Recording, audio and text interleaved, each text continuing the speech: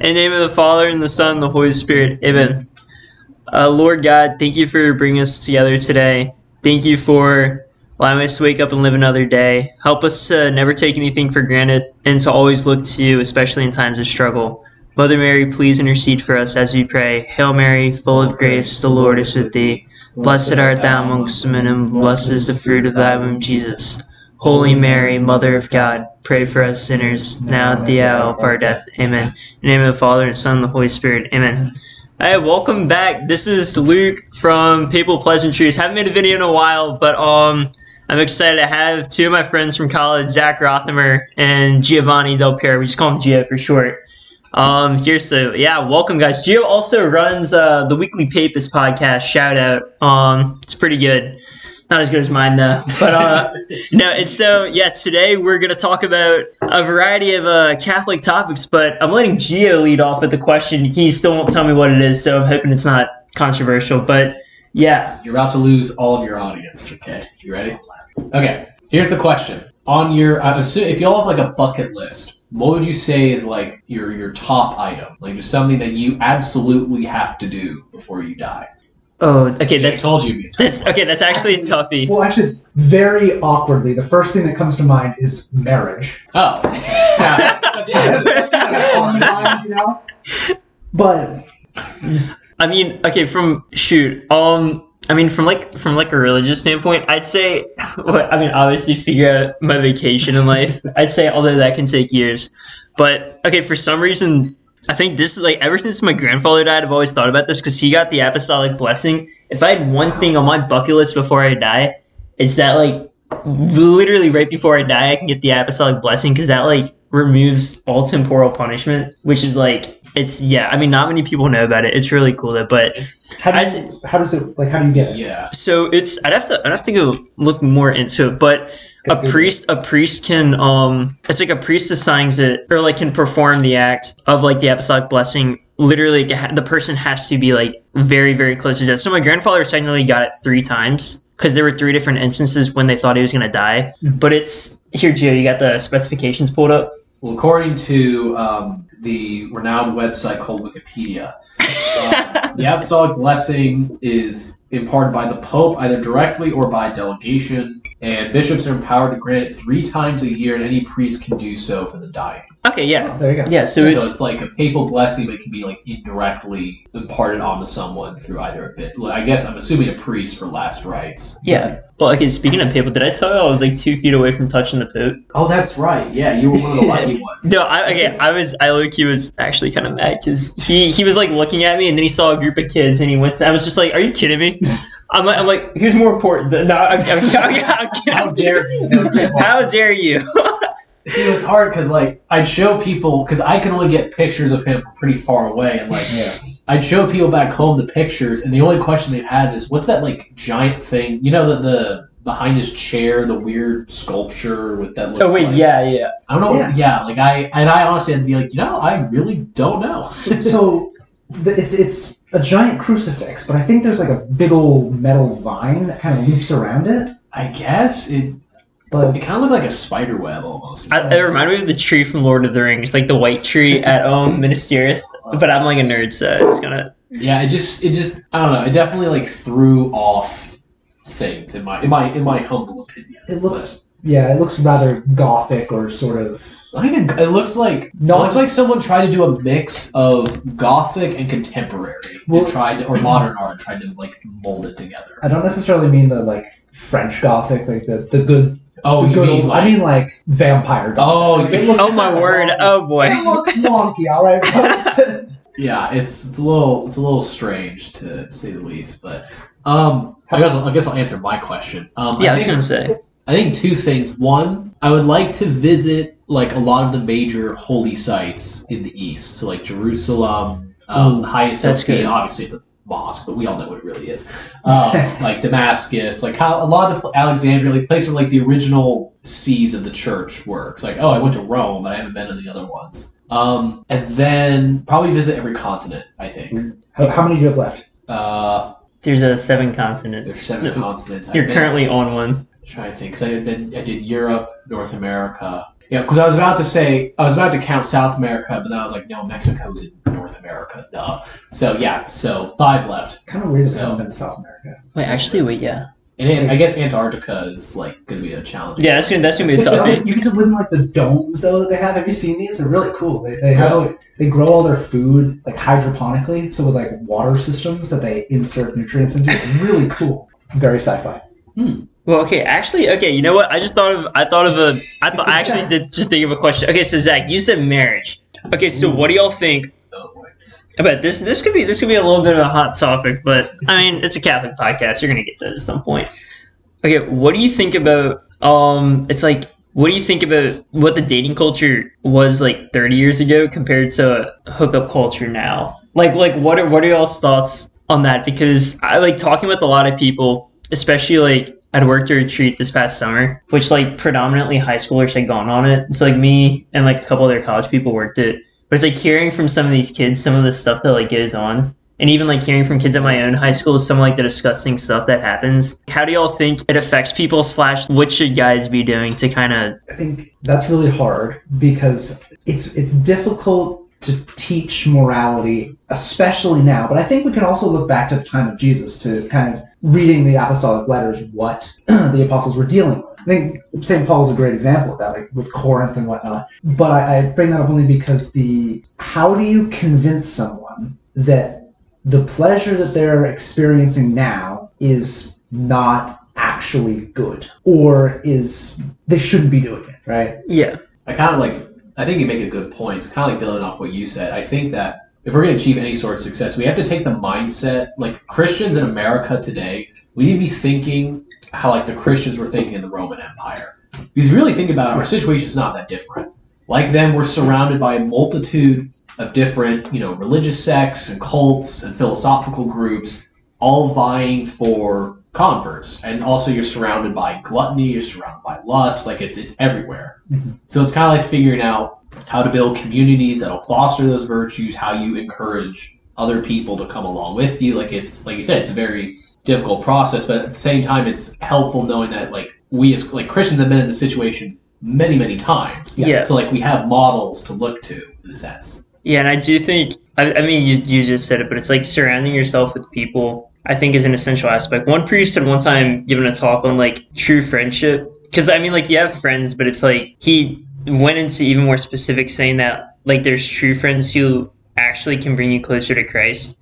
And I find that, I mean, especially here at colleges, it's like, especially first semester is something my sister had told me is like a lot of the people you meet first semester, you probably won't end up being friends with at college because it's so easy to like cling to somebody that like when you don't really know anybody. And I feel like that happened a lot in high school. Definitely happened in high school. And so, yeah. And so it's like I never really kept in touch with that many guys from my high school just because a lot of them weren't the best influence.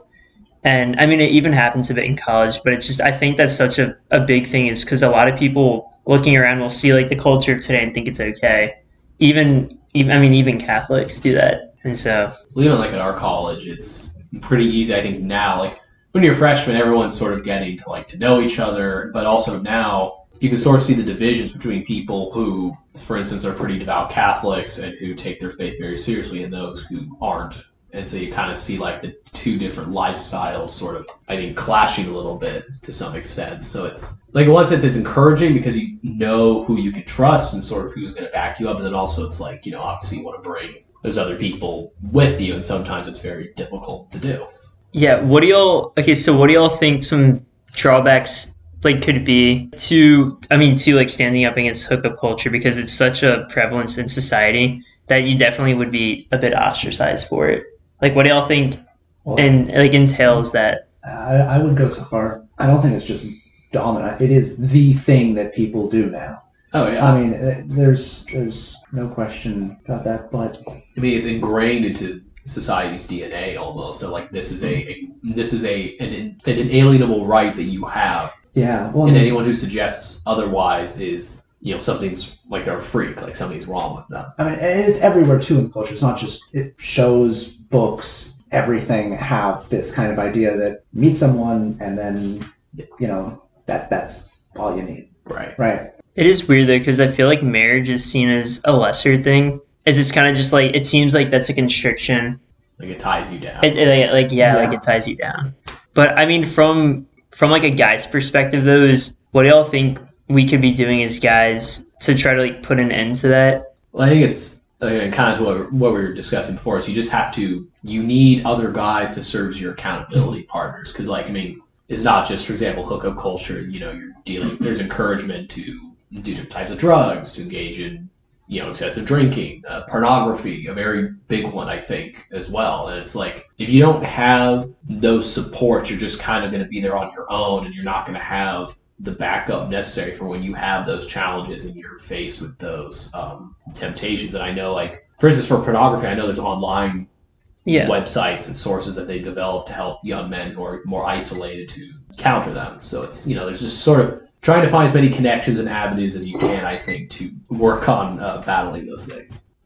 So, Gio, you said that at college, like, kids living out their faith lives, like, it can be encouraging to see that, but there's also, like, the double side of it is, like, there's still some bad things that go on. So, in regards to being at college and in regards to encountering the Lord, like, throughout your whole life, how do you either of y'all think encountering the Lord is different here at college, or even like how is it different in today's world compared to what you think it should be? I think there's a lot of subjectivity behind it. There's sort of this, like, imagine like a mountain, and it's like God's at the top, and it's like, well, any of these paths, which are these different religious traditions, you can take any of them, and God will meet you where you at. You know, you'll find your way there. And it's like, I think, no, we have to understand that there is an objective truth, there's objective right or wrong, and that also recognizes that most of those traditions are wrong, and that's, you have to, if you try to use one of those paths to get up that mountain, you're going to get lost, and you're going to stumble and fall. Like, there's only one clear path to get there. I think it's that most of those paths, they might get you part way up the mountain, but they're not going to get you to the top of the mountain. That's the thing, right?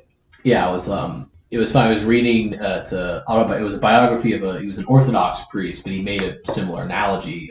His name was Father Seraphim Rose, because he had talked about, for instance, that like in the West and the East, prior to Christianity, you had, you know, the Greek philosophers.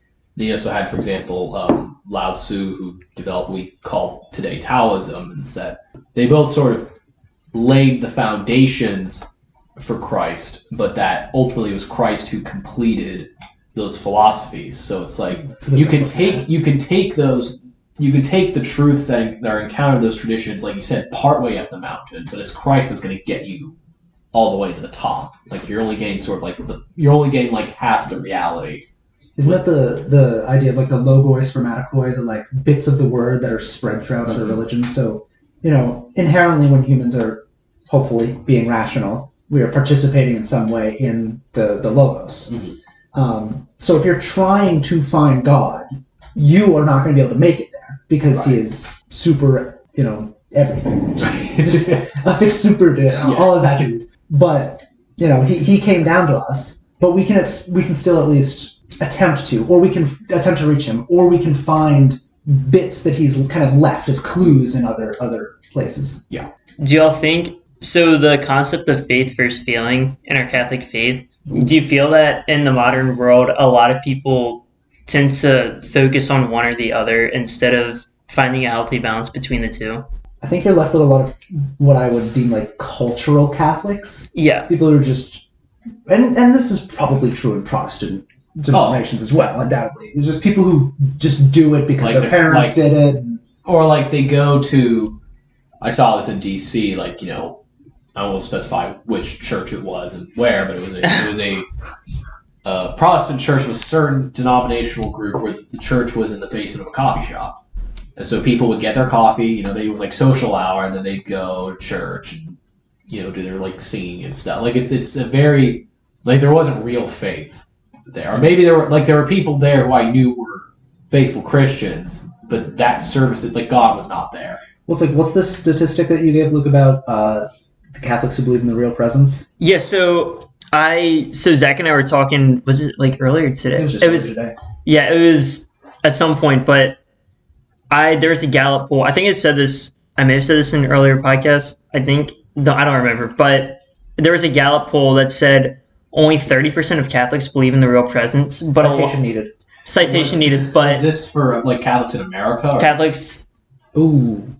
Because I don't know if that would be worldwide, but definitely I think it would be in the U.S. But then a lot of priests even said that was a specific, like that was a generous number, and even then they would go so far as to say that like a lot of people think that it's actually a third of that, which means that only 10% of Catholics believe in the real presence. Which like I was thinking about that today during Mass, and I just remember like looking at the host, and I'm like, how can a person not, like, how can you call yourself a Catholic? And not, like, obviously we're not supposed to understand the whole thing because it's, like, called the mystery of faith for a reason. Right. But at the same time... There's a basic doctrine you have to adhere. You have to follow if you call yourself a Catholic.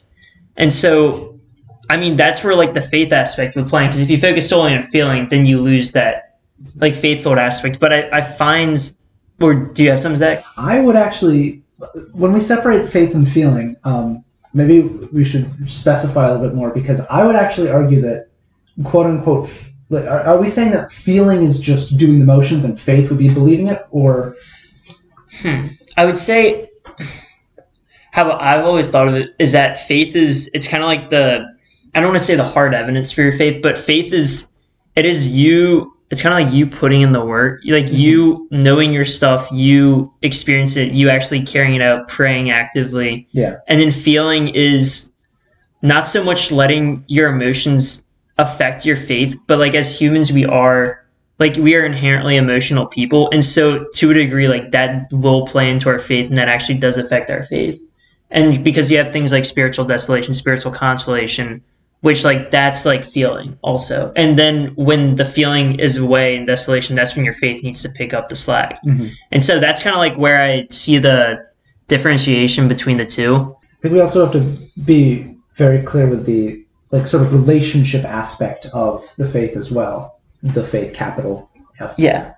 Because, you know, it's not enough to just go to Mass and believe these things. You also have to develop a relationship with Jesus. Oh, absolutely. And, yeah, you can't just believe everything, do the motions. It's like...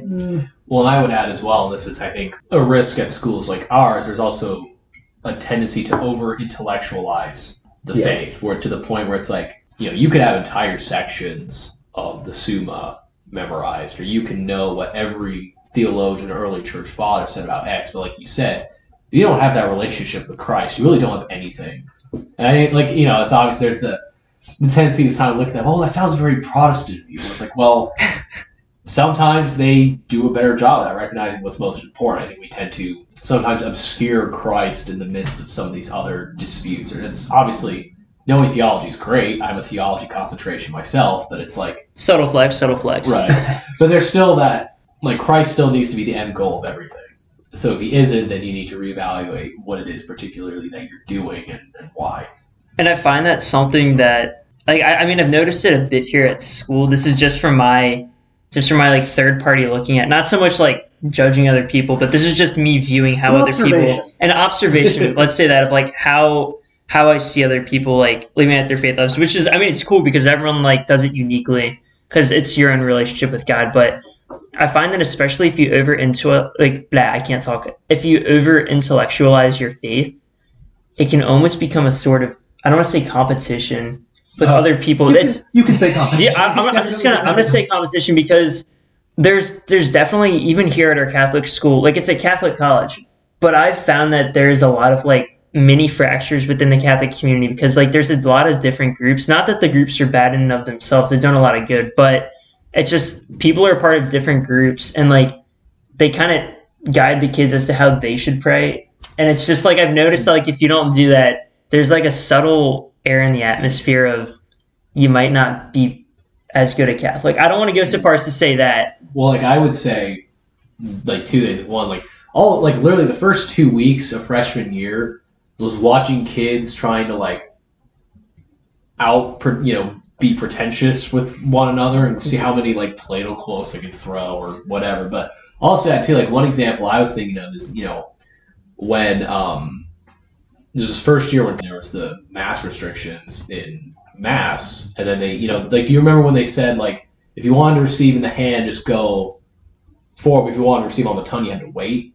Like, I feel like sometimes for some people it could be like a litmus test almost to see like who are like the really dedicated, the true Catholics. Like waiting till the end. Which I mean, like, there's nothing wrong with like receiving on the hand. It's like, I mean, if you feel called to, then you do it. But it's just kind of like. Of course, you could go Byzantine and solve that problem. everyone just gets it on spoons. Yeah, no, but it's not an advertisement or anything. It's just, you know, it's just a small little promotion. But right. I don't know. It's just like I find that was weird because I think I've told both of y'all this, but it's ever since I've kind of been at college, I found that I've been like a small period of desolation, and it's like I found that like it's always been harder to be a Catholic here at a Catholic college than it has been back home, and I tried to figure that out for literally the past 2 years, and it wasn't until I had a conversation with a friend of mine who talked about like encountering the Lord, like in both your head and your heart, versus just encountering the Lord in your head, because I find that. Like, it kind of goes back to what you were saying, Zach, about how your relationship with God involves you encountering him in both aspects. But if you just encounter him in one, then you run the risk of ultimately missing out on a big, like, portion of that relationship with him. And it can then throw you into periods such as desolation, or you just kind of feel estranged from your faith. I think it's really interesting that you've been in a period of desolation because, at least for me, I come from a very rural parish in which there are very few of us, and most are over the age of 50. All think I'm going to be a priest, naturally, as I'm the only, youth there. So coming to a Catholic school has been, quite different for me, because suddenly I'm surrounded by a whole bunch of people who are my age, who are attending Mass, and who, at first glance at least, all seem to be very devout.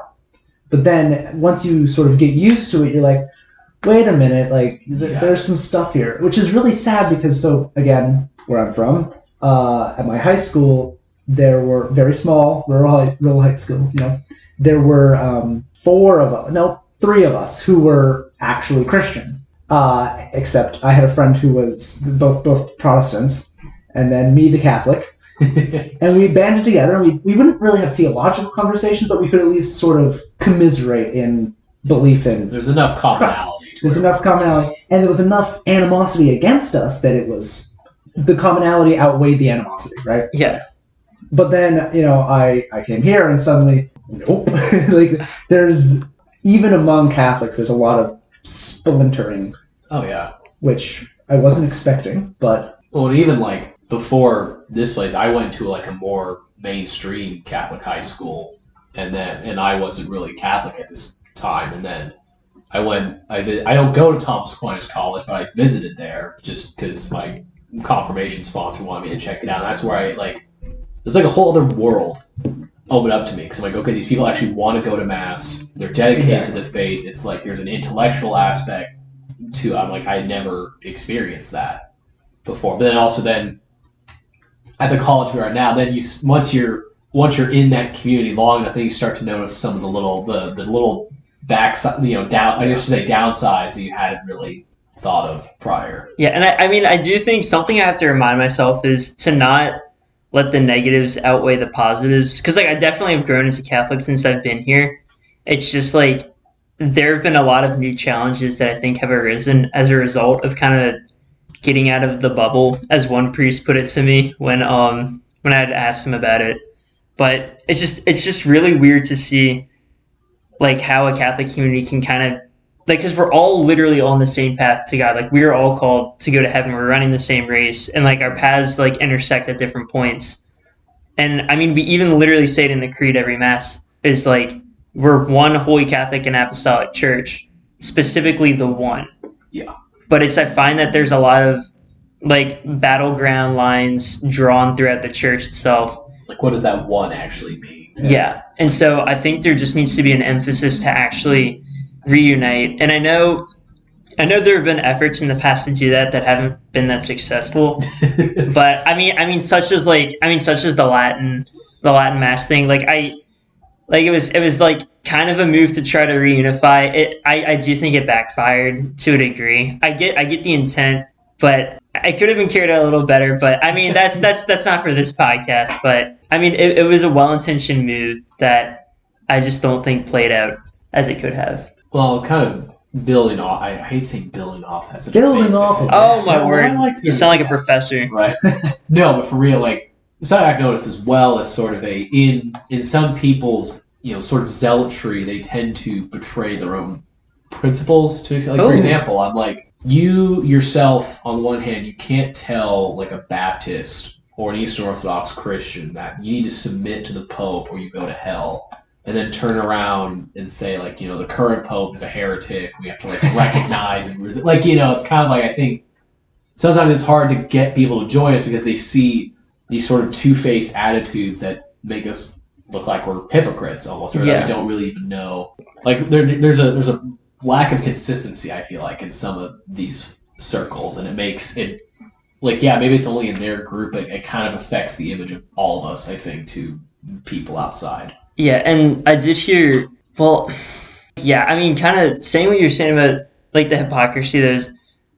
I mean, like we believe that the Pope is the successor of St. Peter, but I have heard like I definitely did hear one guy I know, he had like jokingly called Pope Francis a heretic, but like there's a truth behind every joke, and I'm like, you can't call yourself a Catholic and like even jokingly call him like, yeah, you might disagree, but it's just like it's that kind of, it's not something to treat lightly. Yeah, but it's also just like it's an outsider looking on the Catholic Church, seeing us fighting amongst each other, like that just turns them away. Like their retreat I worked this past summer. I talk about this way too much, but in my small group there were 3 Catholic kids and then 3 Baptist kids that I was like leading for, and literally I learned so much from the 3. I mean, I learned so much from all of them, but especially the 3 Baptist kids. Like I was just like whoa, this is really cool. Like one of the girls came up to me. We had a night where we did like praise and worship and confession and adoration, and one of them came up to me and was like what's confession like? Are we able to go to it? And I told him, I was like, well, I mean, it's like a Catholic sacrament. Only Catholics can receive it. But I mean, you honestly, like, you could go. I mean, you can go talk to a priest. It's literally like sometimes my confessions literally just turn to me talking to the priest for like way too long, and then I get out and all the people are mad at me for taking too long. But it's like therapy. It's really awesome. But it's like, I mean, I already told the girls, I'm like, I'm not here leading the retreat to convert you to Catholicism. I just want to bring you closer to God. And I think that's something that Catholics need to be saying more of. Okay, not because I said it. I'm just like, but like just like you need to have that mindset of like we're all on the same path to heaven regardless of your like faith, because we all worship the same God. I mean, unless you're like pagan or like specifically Christians, but it's like like treating them as human beings and trying to forge real relationships. Even if you do end up, obviously we should want them to become Catholic. Yeah, but you still want to be, the only way you can do that though is you forge like a genuine friendship with them as well. Yeah, and I think like that can be one way that you could kind of repair some of the fractures within the faith and within a lot of Catholic communities. Like even here at college, is just like there needs to be an emphasis that we're one, and that just because you don't pray a specific way doesn't mean you're not as good a Catholic. It's like receiving on the hands versus the tongue. It doesn't make you more pious to receive on the tongue than on the hands, as it's just like. Though we all know the Byzantine way is superior. It's superior. That's the one exception. Hypocrite. No, it's not. You see, sometimes it's justified. Did you not hear what we just talked about? What's it called when they dip the host? Intinction? Intinction. I think we should bring that back. Okay, Loki, that into it. Like, use a pack. No, it's great. It really, because it's like you humble yourself, so you make yourself almost defenseless in a way, and then they, Well, also, this is kind of the way to bring back the actual use of the wine. Yeah. Well, I mean, that was the first time I actually received on the tongue. Was I had to because of intinction. It was when we were in the Clementine Chapel for Rome. I mean, like I was crying because I was like, "This is so awesome!" But it was just like, I mean, it is a cool thing to do, though. Oh yeah, I mean, it's I would add as well that going to an Eastern Rite church, I feel a greater sense of security because by precedent and tradition, those churches have been heavily protected by Rome. And so I don't fear going and then waking up one morning to a new document from the Pope saying that rite's been restricted for X, Y, and Z reasons. Where I feel like with the Latin Mass, that's obviously, as we've seen, it's a greater risk. As unfortunate as it is, it's just the reality we live in. Well, I did actually. Well, speaking of Latin Mass, I'd gone to my first one over the summer. I'll admit, I was kind of like skeptical at first. I'm like, yeah. Oh, what's this thing people talk about? It's like some secret culty thing. But I was like, I went. It was different because there's a lot of like genuflecting, and like the priest says a lot of the liturgy of the Eucharist prayers to himself, or like inaudible to the crowd. But there definitely was a sense of reverence. It was a really cool experience. Shout out to Mia for dragging me and the other people along to it. It was cool, but it's just like there's a lot of, I think, treasures found throughout the Catholic Church, like little what's the proper terminology for it? Like little jewels treasures. Yeah, and I think a lot of this have been taken. Yeah, it's no. Define your terms. It's like be specific. No, but I think like there's a lot of treasures in the church that because we're fighting so often. Not us three specifically. I like to think we get along as roommates, but no, I think except for that one Eastern guy over there. No. We don't talk about Gio, but I feel like this video has been a sponsorship for the Eastern Rite. No, I'm just kidding. Sponsored by your local Byzantine game, rise up.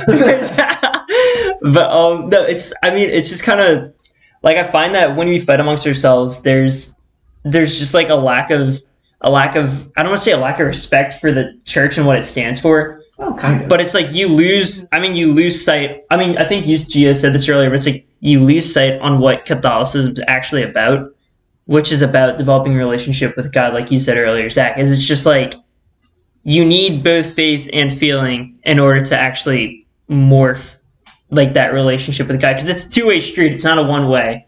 And kind of like what you said earlier, Gio, is it's like if you know half the Summa and you can recite Plato to flex on kids, which from where I'm from, I'm gonna be honest here, is like if you did that, it's not really the cool thing to do, but it's like it's cool and all, but it's just like that's not gonna get you to heaven, and it's like it can help, but like that's just like at the end of the day, that is not what actually matters. It's just like the guy who's the illiterate man who doesn't know jack squat and can't read jack squat can get to heaven over the most literate dude in the world. Oh, yeah. And so, I don't even know where I was going with that point. It just sounded kind of cool, so I went with it. But I want to shift gears a little bit. I have an interesting question. So, obviously, at our CERN university, we have what's called a core curriculum. Whoa. Who said it was a university? No. No, so, for those who aren't familiar with this, basically, some colleges will have what's called a core, where there's a certain level of classes that everyone has to take and along with this we have the great books. So these are like classics in the Western tradition. And however, there are some at our campus who would like to add certain works to the core. Now I'm open to it. However, I know there's some who would be more radical and say, well, not only do we want to add stuff from, say, more Eastern philosophers or people from Africa, but they want to remove. So, like Aristotle. Has this actually occurred? In some universities, yes. Not ours, thankfully. But I know that there are certain circles here who might want that. Now, I personally am open to adding people, right? Like, I think there's people there's Eastern Christians, obviously, not biased or anything, but also those like Confucius or Lao Tzu, whoever, that could be beneficial. I definitely don't think we should remove anything. Because if you remove like Aristotle you and can't Plato, understand anything else. I think we kind of at this point we sort of have the bare bones. It's not the bare bones. Our core is gigantic. Well, we have a solid foundation that could be stronger, but I think that if you pull anything from this foundation, the building is it's not going to be as strong. Well, I would also say I find Plato and Aristotle also. Although they obviously weren't Christian, but some of the things like the divided line or like Aristotle's unmoved mover theory, like those are like atheistic examples that actually support a Catholic standpoint. It's like the unmoved mover of put pure something with pure actuality like that because like everything with potential has to be moved by something that is pure, like that has actual energy, because potentiality is moved into actuality. And so there has to be one being at the beginning of it all that has pure actuality. And like that being is what we would call God.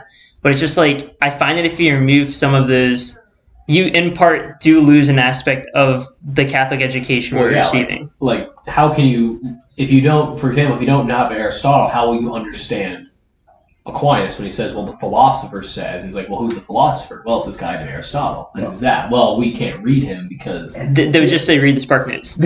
The other thing you have to understand, too, is that not only for a Catholic education, but I just say, in general, it's good to know these things, because then when you get to, say, Nietzsche, you have to realize what he was critiquing, right? He was critiquing the Scholastic project. And it's a long chain, almost, to some extent. But, like, they pull from people from before them. So if you remove, like, for example, like in my philosophy class, we're learning the pre-Socratics right now, because people like Socrates, Plato, Aristotle, they critiqued those people, but they still pull a lot from them. And there's stuff from the pre-Socratics that we could relate to, or at least find some value in. So it's like, if you remove a bunch of these people, it's like, you know, you're missing such a foundational part of that education.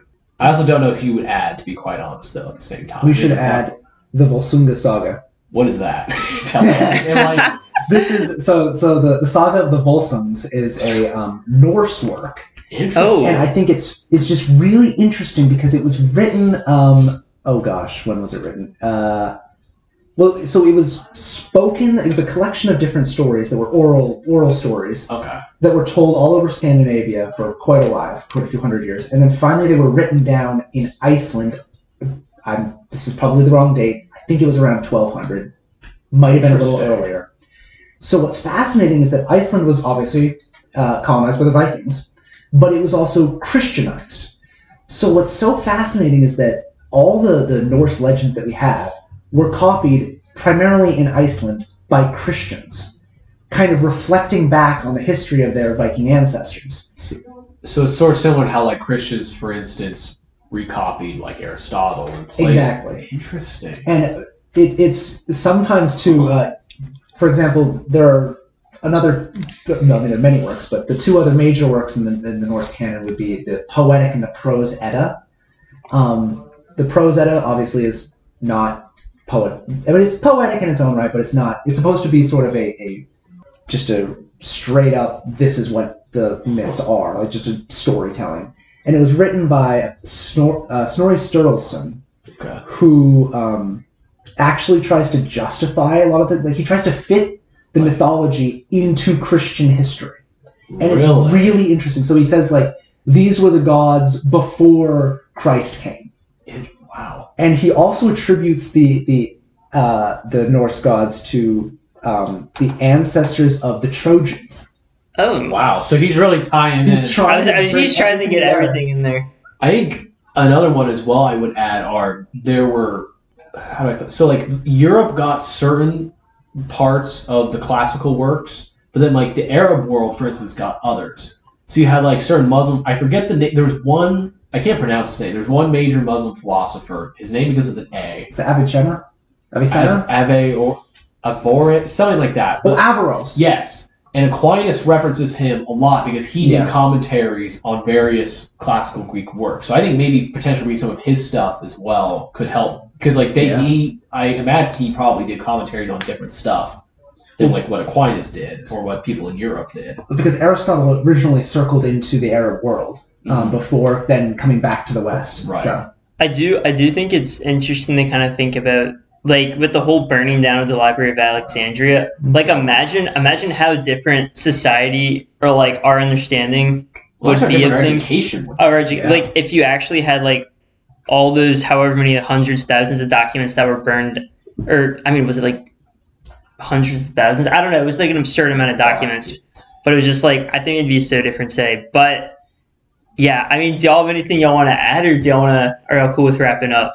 I mean, we could always add more, but for time's sake, maybe save it for a future episode. But when we lament about burning the Library of Alexandria. But yes, and just a disclaimer: this was not a promotion of the Eastern Rite Church, although Giovanni's saluting right now, so no, I'm kidding. But yeah, okay, as I like to do with all episodes, let's end in a prayer. So let us remember we're in God's presence. In the name of the Father, and the Son, and the Holy Spirit. Amen. Lord, thank you for this conversation today. Thank you for bringing Zach, Gio, and I here together today to discuss some fun topics, to say the least, in Catholicism. And yeah, just please help us to be courageous, to unify as a church, and to just bring peace to the world. And we ask this in your most holy name as we pray. Glory be to the Father, and to the Son, and to the Holy Spirit, as it was in the beginning, is now, and ever shall be, world without end. Amen. And the Father, Son, and Holy Spirit. Amen.